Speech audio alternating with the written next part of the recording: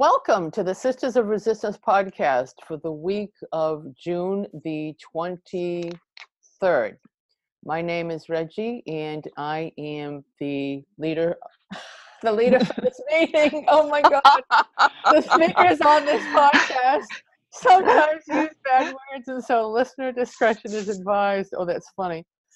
Find us on Stitcher, Podbean, Spotify, and Apple iTunes at Sisters of Resistance, all one word. And then find us on Sisters of Resistance on Facebook and email us at sistersofresistance3@gmail.com. I'm joined by my sisters, Franny McIntyre and Meg McIntyre Sundin. Good morning, ladies, on this Tuesday morning. How art thou? Ist. Well, Meg, you make your Meg, report. yeah, I'm certainly better than I was last week. But again, I'm continually slayed, and in order to be able to continue to keep going, I'm not even going to bring up the administration's treatment of children or the intended cruelty to families, intentional families on Sunday to people who are at church and at home enjoying their family life on the one day a week they're given. So I just say I will not even mention that. How about you, Franny? Well, I've swum to the surface after being buried under this, mixing up my metaphors, avalanche of bad news. The whole calling back of the jets from Iran. Of course, the image that they keep repeating about those children sleeping on cement. The Fed, the fact that this morning at 5:30 in the morning it was 82 degrees in West Palm Beach.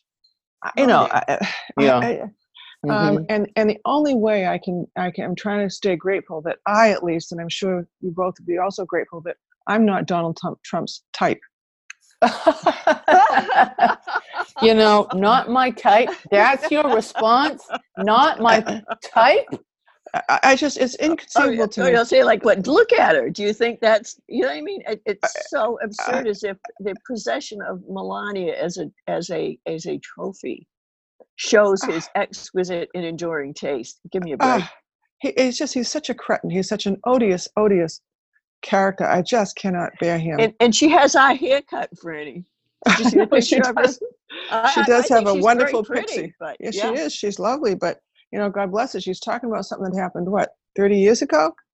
But that's all. I can't even. And the comment that is being made about how little attention it has gotten. It's commonplace. Yeah. This is what, she's the 20th woman to make this allegation? 22nd. Thank you. 22nd. God, so. Anyway, Reggie, I would like to thank our listeners who managed to get through Stitcher and iTunes and all those things that you recounted, Podbean, and found us, because for me, this is at least therapeutic. To try to see some portion of it and understand some portion of it and speak about it a bit just gives me some kind of sense of control over a little teeny part of this crazy, crazy environment, this chaotic world that he has personally created. He's created it. Somebody described him as the arsonist and then going to put out the fire. He causes the problem, then he comes in and he can be the big hero. Watches the fire. That's right. That's exactly right. Well, the same thing with all his tariffs. Yep. Same or, thing. The family separation, which they stopped only for concerns of officer safety. And again, I want to put a word of support out to the poor federal employees on the ground who are tasked with these inhumane policies. How difficult it must be for them, because they are people who have families too. But to say, well, we won't do it this Sunday, we'll surprise them on another Sunday. Oh, yeah. There's an article in the New Yorker, and with the article is a photo of, I know I heard it a couple of weeks ago, but individuals, human beings, cordoned off under an overpass. Oh, yes. With a fence, just crammed into this space. In the heat, in the sun, it's I don't know. It's just so terrible that this is This is the blight. And, we know people that were interred, during World War II, in the camps and the Mhm. Japanese, so it's just, it can be a lasting effect on these That's right. children, certainly. On these children, I mean, what will happen to these children? They'll be in this country, and there'll be a whole new class of young children with serious, serious problems. But, Yeah, Margaret points out, and she's right about the people that have to work with this. And, secondarily, we're traumatized by yeah. this material that breaks your heart, but you're dead into it because there's nothing immediately available. We can't all go to the border or to immediately take action around it to relieve it. And so it just deadens your spirit. Yeah.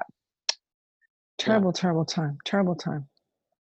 So as John Lovett says, let's get into it. So Franny, you said you had some scoop on Hope Hicks. What's the Well, story? I thought Or I'd, I thought Kellyanne. I thought I'd refer to Kellyanne, seeing as we're going to, honor our Federal Employees Day, and think about Kellyanne Conway, who's an executive branch employee, and also a special advisor, no, counsel to the president. That's the title that she carries. And this week, the Office of Special Counsel, who's distinguished from Robert Mueller, not Robert Mueller's special counsel, but this is a special agency within the White House that's to oversee, I believe, ethical, legal concerns and make sure that there is compliance. I guess they're basically compliance It's officers. the Hatch Act and then other employee issues. Uh-huh. And so, interestingly, the chief of that department, whose name is Kerner, was appointed by Trump. And so that agency came out with a report listing that Kellyanne Conway had violated the Hatch Act on, I think, 19 separate occasions. And the Hatch Act is not old law, it's not a recent law, it's, earlier in the 20th century, that makes punishable the use of government resources in order to advance a particular political or partisan purpose. And so what Kellyanne Conway has done is, within the White House, on the driveway of the White House, has made political statements with regard to Joe Biden, with regard to Elizabeth Warren, nothing vague about it, specific anti-political person comments. And so she apparently has been warned, I think, several times, and Kerner's report eventually ended with a recommendation that she be fired. Trump, of course, refused to do that. And so the Congress, still in high outrage, reached out for Kellyanne Conway to have her come and explain her actions with regard to the Hatch Act.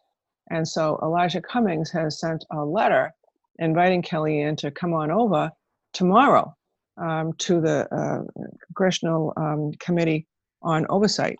And yesterday, Cipollone responded, and Margaret will tell us a little bit more about it because she's actually got it in a little bit more detail, but it's my understanding, at least, that they claimed that Kellyanne would decline to appear, is the language that I saw. And I expect that in that letter, they have relied on absolute immunity as the reason why she need not appear. Because, of course, that's the protective blanket that they are throwing around witnesses Everybody from the White House. Everybody and his brother that ever worked at the White House doesn't have to come testify because they're members of the executive branch and somehow have some reason not to even show up. Not to even show up. And so I can appreciate now that if the letter comes from Barr or from the Department of Justice, it's more likely a claim of executive privilege. Whereas in this case, it's just that she doesn't have to show up at all. And so Kellyanne has declined to appear. So what does that mean? I'm confident that tomorrow they will issue a subpoena, and that subpoena will then be dishonored, and that they will then contemplate another vote of contempt against Kellyanne Conway and go about bringing it to court or whatever action they're going to take next. But it's another brick in the stone wall. Again, I've got my metaphors wildly mixed today, that Trump is trying to erect to keep Congress in its own lane. The reason that I thought this was interesting is that the Hatch Act, I had not appreciated, is not simply a civil enactment. It carries a penalty, it carries a punishment, it carries a year in jail. not mandatory, but it says it is punishable by a $1,000 fine or a year in jail, which Mhm. means that Kellyanne Conway is vulnerable to a criminal prosecution. So in terms of privilege, what does that say to me? She's never going to testify because she has a Fifth Amendment privilege here. Anything you say can and will be used against you in a court of law. Mhm. The Miranda warning that we would all know needs to be recited in terms of, it's an overgeneralization, but in all cases before there are statements made. Kellyanne will never have to testify because she'd be contributing to evidence against herself in the event that anybody chose to prosecute her criminally. Will that ever happen? Not likely, because her violations all take place within the District of Columbia. District of Columbia justice system there is exclusively managed by the Department of Justice. And who's in charge of the Department of Justice? Mr. Barr. William Barr. So nothing will ever happen, but she will have that claim nonetheless in case at some later time someone chooses to prosecute her. I'm just going to do a quick deviation here and say I've never had a chance to actually report this to our listeners, but when the Mueller report came out, everybody was very disturbed and upset and kind of disappointed that Mueller had never gotten Donald Trump right in front of him to ask him some hard questions. And, I believe, in my heart, I believe my opinion is that Mueller knew that Trump always had a Fifth Amendment right, that he could never be forced to testify, that, getting down that road was just going to be a complete waste of time. And so that's why he tried to do it. He tried to sort of encourage him to come over and public pressure to come over, but he never really, pushed it to the wall, because had it been pushed to the wall, Trump would never have had to testify. It's the same thing that's going to happen with regard to Kellyanne. So those are, what I can offer. I sort of occupy the boring beat on this podcast, which is all about privilege and immunity. Oh, Franny, I wouldn't say that. I'm not bored, right? You're not very bored, are you, Reg? very Come on. interested by What? privilege. So then we turn over to Hope Hicks, who Jerry Nadler had in front of him last week. And Hope Hicks had appeared before him, and as has been widely reported, it was behind closed doors. She had not one, but I think 7 lawyers. She had a couple of her own. I think she had a couple of her own. At least 5. She had 5, and then who knows however many. Jesus. Okay, 5. She had 5 of record. Yeah, from the White House, her own counsel, and then from the Department of Justice as well. And so she got in there and apparently didn't answer pretty much anything beyond her name. And so now this is a test. See if everybody remembers. You don't have to raise your hand, but everybody kind of understands, I hope, that when they talk about executive privilege, that goes to a privilege not to answer a question, because that protects the right not to tell about communications you had with an individual. Communications are documents. So privilege has to do with communications when you're there answering questions. But immunity means I don't have to go, I don't have to be there. So absolute immunity means I don't have to be there. So in this case, when they were in front of, Hope Hicks actually showed up. So she didn't say she showed up. But when she was in the room and was asked the questions, then she claimed absolute immunity. When she refused to answer the questions, Jerry Nadler, as was appropriate, said, "On what basis do you refuse to answer the questions?" And they swerved and bobbed around and said, "Well, the immunity of the executive branch," but they made it clear they were not, and they had to in this setting, they being the lawyers. They were not claiming executive privilege. They were not claiming a privilege to not disclose the communications. They were claiming this sort of diffuse absolute immunity that I will remind our listeners my sister Meg has been so uncharitable about. Calling that doctrine crap. And but so they are claiming crap. But see, they've got it backwards, because I'm sure you're all following me. Hope Hicks is sitting there. She's not saying yeah. She's getting questions, but she doesn't have a privilege. She's claiming some kind of vague immunity to not answer the questions. So the bottom line on this is now they've got a transcript, and they've got questions and answers and a hollow claim as to why she doesn't have to answer the questions. This basically comes down to the same way you would enforce if a party did not answer a question in deposition. They'll go next to court and then they'll have an opportunity to show it to a judge, and the judge will say to Hicks's lawyers, that doesn't fly. She's got to answer the question. Bring her back. Now, what does that mean? That means time. It means energy. It means Right. basically means running the clock. Running the clock, yeah. And just so disturbing to one's heart. But I have a feeling that Margaret has a few thoughts about Hope Hicks too. Well, I am going to really go nuts on her. I just want to make sure, Franny, that you're aware that you've been asking about, was it Annie McDonald, Yes, the attorney? She is very, very pregnant. She's in her last trimester. I didn't So know she that. will not be, well, it's just been announced. She won't be interviewed until sometime after November. So anyway, so just to let you know, take her off your list. Okay, Thank you. Hope Hicks. I think she was sent out just as a pretty poster child, Yeah. so they could try out this novel theory, of what I call unicorn immunity, kiss my ass immunity, whatever you want, a complete invention that has been made up out of whole cloth. They sent a letter to Nadler in advance of Hicks' testimony, and it came from Pat Cipollone, we've spoken about before.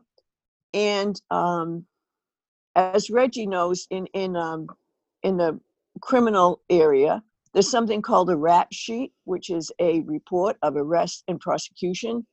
Well, I'm calling this Cipollone the crap sheet, because basically it has the nerve to quote the former crap letter of May as authority, if you can believe it. This is how absurd. They're building on the House of Sand, the sandcastle that they started in May. They're saying, in effect, there's such a thing as executive privilege, but executive privilege is not big enough. Basically, it's not big enough to provide the cover-up the president needs. So they have invented this thing to say that just privilege itself, the executive privilege that Franny's explained, is insufficient to ameliorate the threats that compelled testimony could, because inadvertently, something might pop out. Again, quotes itself. Remember I said in the past, they just had a useless quoting of OLC opinions that, of which there are thousands. So they cherry picked a few that counted. But again, they're not authoritative in any way, shape, or form. So basically, they're just trying to knit words together. But one of the hilarious things for me is that as a final make-weight argument, they say, given the frequency with which presidential advisors could be asked questions, really compelling the advisor's appearance is unlikely to, quote, promote any valid legislative interests.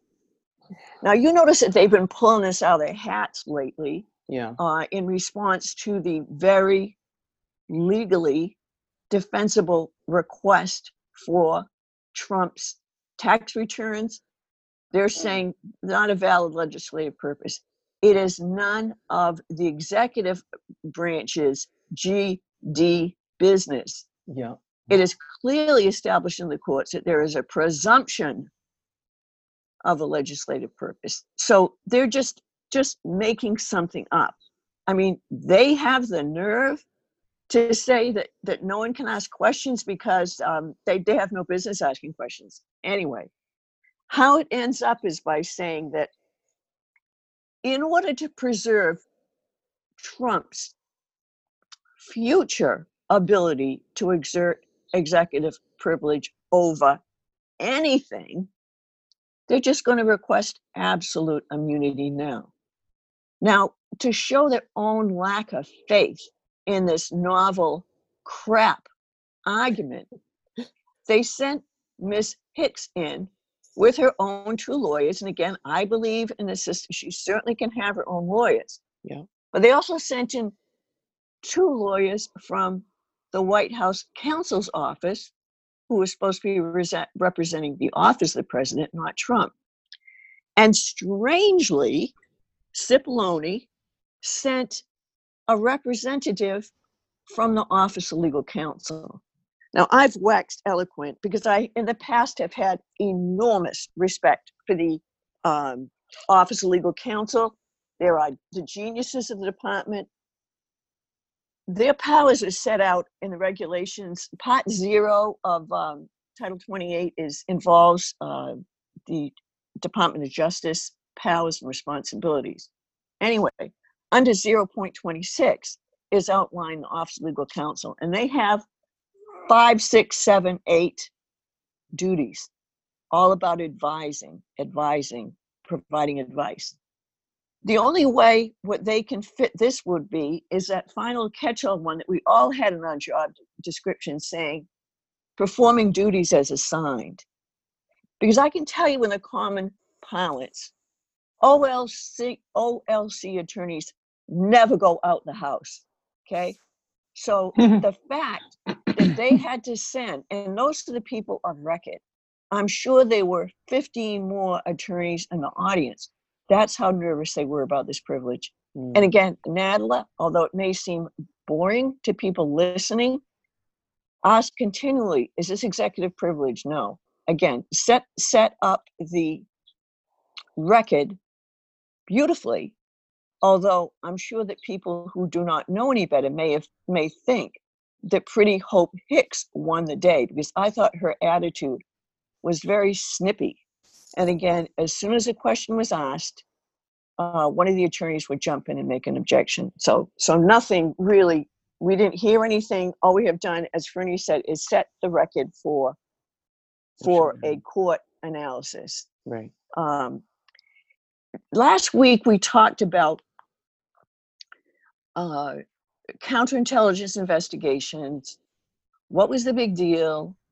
Again, why is the Attorney General not releasing the information? First of all, the counterintelligence information that is in the very spare Mueller report, but also the rest of the information. And I alluded to this, but those of us who are old enough remember that during the Vietnam War, there was some concern that the FBI was observing people who were merely expressing their First Amendment rights. They were being suspected of being communists because they did not agree with the government. During the 50s up to 1971, this was one of the FBI's investigative techniques. In fact, the whole project was called COINTELPRO, which stands for Counterintelligence Production. So in the 1990s, in a belated response to that fear that somehow the government was going to start investigating people without a basis, the Department of Justice, I'm the one that's jealous, they're supposed to be doing justice, but in any event, under the direction at that time of Jamie Gorelick, who I again admired, but however is now working for Mr. Kushner, authored a series of opinions that separated the investigative world into counterintelligence and criminal investigations. Now, the FBI is responsible for investigations within this country. They're all domestic investigations, but basically, these two spheres were very clearly separated. And any communication between the criminal folks and the counterintelligence had to go through DOJ. Very, very controlled. Okay. This led to a breakdown in communications, which was revealed by the attack on 9/11. You'll hear about people who weren't talking to each other. Well, it was because this was GOJ policy, okay?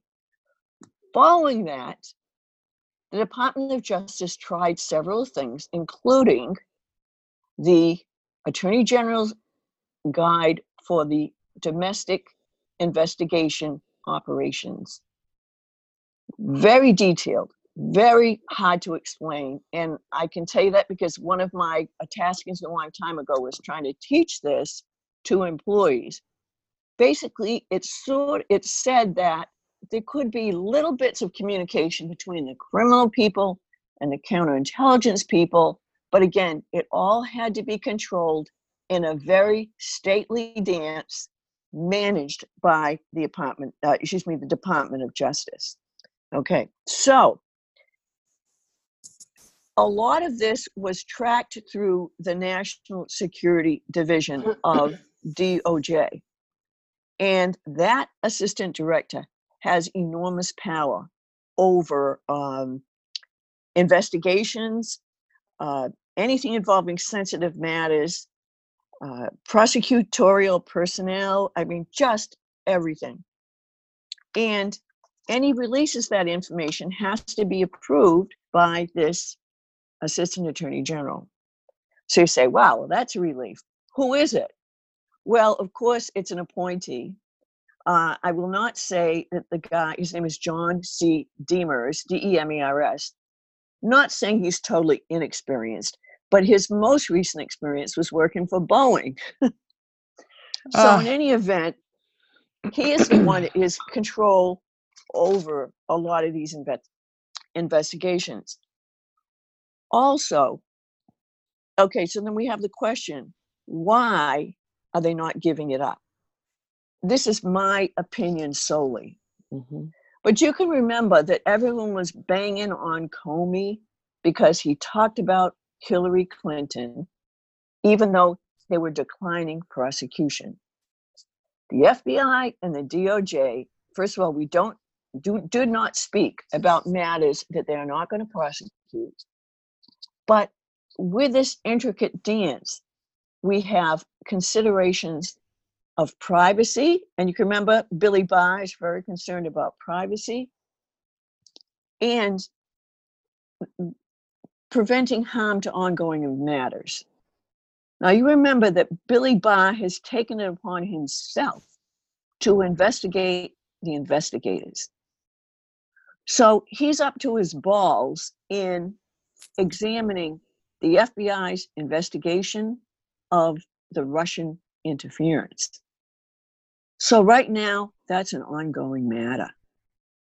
And he can play this game for as long as he wants to say, we cannot release information because it would be premature. This matter is still ongoing.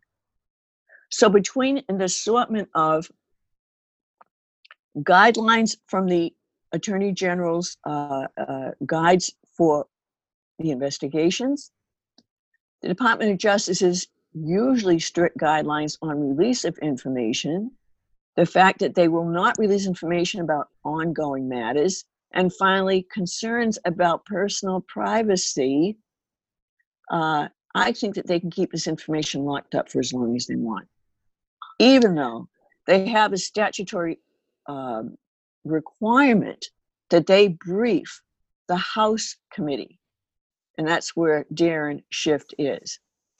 But I know that seeing the legal crap that they grind out, there was someone over in OLC now knitting up another little fig leaf, knitting up a top to throw over all that information for as long as possible, saying that we can't do it, it's going to harm national security, it's going to harm an ongoing investigation, it's going to hurt people's privacy, and finally, we just don't do that. And that's why it's being held up. So, Margaret, just, back to the beginning, in the co-int pro days, before the Jamie Grelick, what was the harm that they were worried about would happen if there was a crossing over between the counterintelligence and the criminal? What was the fear? Well, they were, first of all, they were putting barriers to people's First Amendment expressions of disagreement. And why it's counterintelligence is because Mr. Hoover felt that if you were not supporting the government, you were a communist. So all these student protesters were being investigated as possible communists. All the civil rights workers, okay, And again, you had all those different authorities. And I really think it was a longstanding reaction to that, to say we don't want to have COINTELPRO again. We don't want to have that type of behavior, that they started to show, okay, the FBI, the Department of Justice, we won't work that way anymore. So although the intent was to protect free speech and protect people's actions, now it is being horribly misused. And so just to synthesize it a little bit, Adam Schiff is looking for what's the counterintelligence investigation? What's happened? Why is it not in the Mueller report?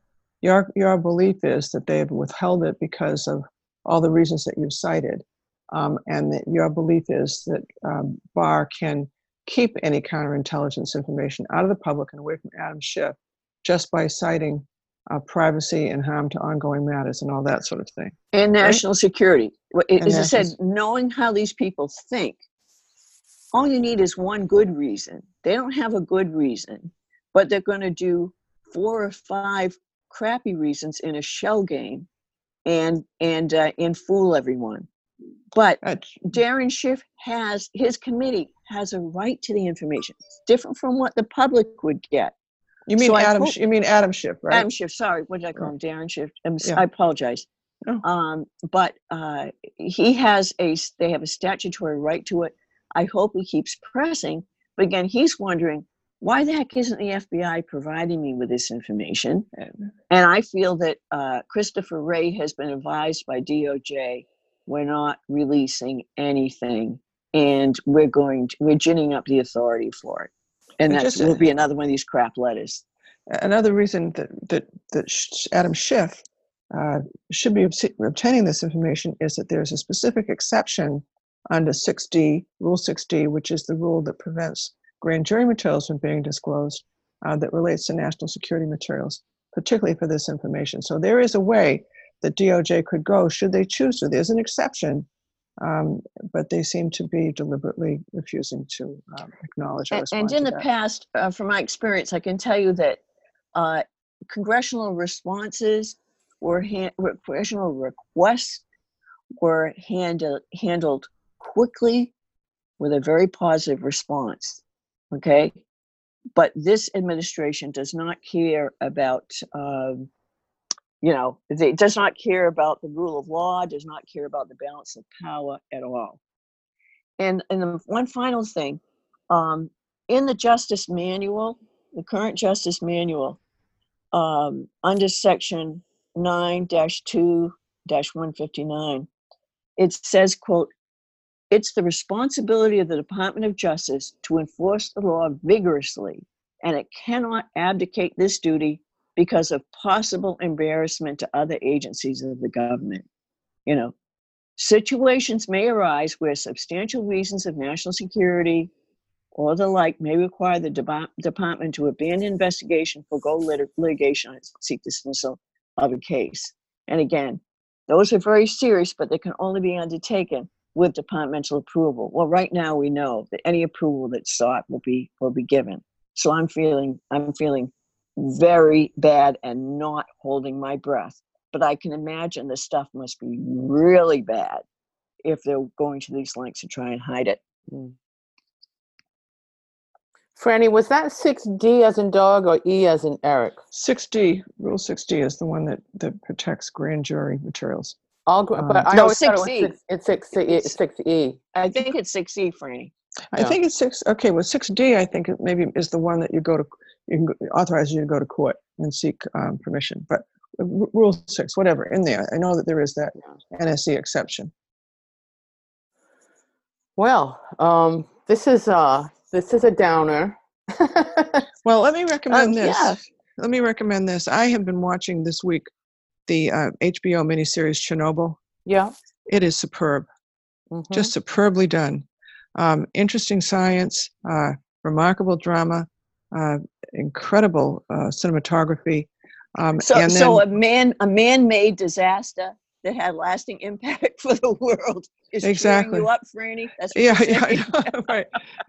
It's taking me out of this, and the theme of it is the cost of lies. You know what it means, Yeah. the cost of lies on a country to lie, and some of the Yeah. things that we've talked about show up there. I won't Mm-hmm. be a spoiler and go into it, but in addition to the HBO series, there's a podcast. It's the HBO Okay. official podcast, which is Oh. the producer and Peter Sagal from NPR, and it's Okay. really good, really good. Oh, good. Okay. Wow, Reggie. So there we go. Well, I'm just looking at my Twitter, the Twitterverse, and MSNBC is quoting Representative Burgess. I'm not sure where he's from, but he says, on the conditions in the migrant camps, you know what? There's not a locked door. There's not a locked door. Any child is free to leave anytime, but they don't. You know why? Because they're well taken care of. Because they can't walk, probably. And You where are they know. going to go when they leave the warehouse in the desert? I can't Oh, believe it. The fat old white guy, you know? Staying. Or how about when they were arguing last week that we don't have to give them soap? Yeah. Oh, did you see that? And then why oh. they were all sleeping on the bare floor is because it was so full of lice. Oh. They took away all fabrics they possibly could. And Gee. so these babies are sleeping on concrete, wrapped in a piece of aluminum foil blanket. And again, don't tell me about the Republican Party loves babies Yeah. and innocent life. Mm-hmm. Here is innocent life, and how it is being treated is morally repugnant. Mm-hmm. Mm-hmm. Well, that's Sorry, it. I think I brought us down again. That's Hey, totally I tell totally you, it. in order how I'm escaping, I am watching trash of reality Oh. TV. Yeah. And I have just seen the downfall of the lovely Mama June, the mother of Honey Boo Boo. Oh So my. Franny's go-to getaway thing is much more intelligent than mine. I have now revealed how shallow I am, but I've been watching as much junk as I can. Wow. I'm refinishing furniture. I got I go around the neighborhood, and the people across the street last year had a metal chair and 2 chairs and a table. Oh, that was a great one, Reggie. It looks like Yeah. a Parisian bistro. Yeah, exactly. So I've scraped it all off.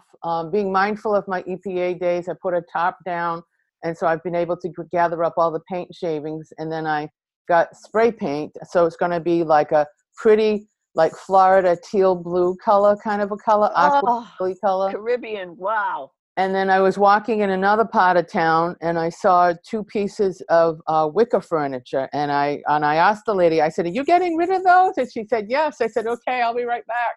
So I am refinishing furniture and got my garden going. And what can you do? I mean, you just, as they said on Morning Joe this morning, are you just numb to the everyday, every single day? There's more outrage. And Reggie, I'd like to know what our listeners are doing. If they could drop you a line, just tell us what you're doing, because you might give me some ideas, because frankly, I saw the last Mama June episode, so I need something else.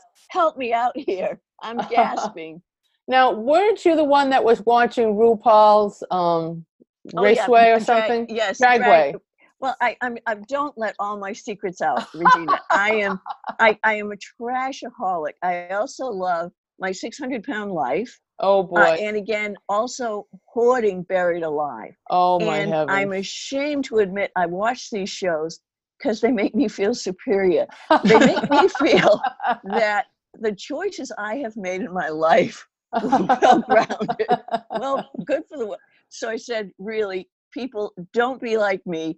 Refinish furniture, watch intelligent things, but please let us know what you do to counteract the Trump flu. That's a great idea. That's a great idea. So we'll wrap it up. Ladies, are you good for right now? Do we have enough for this week, do you think?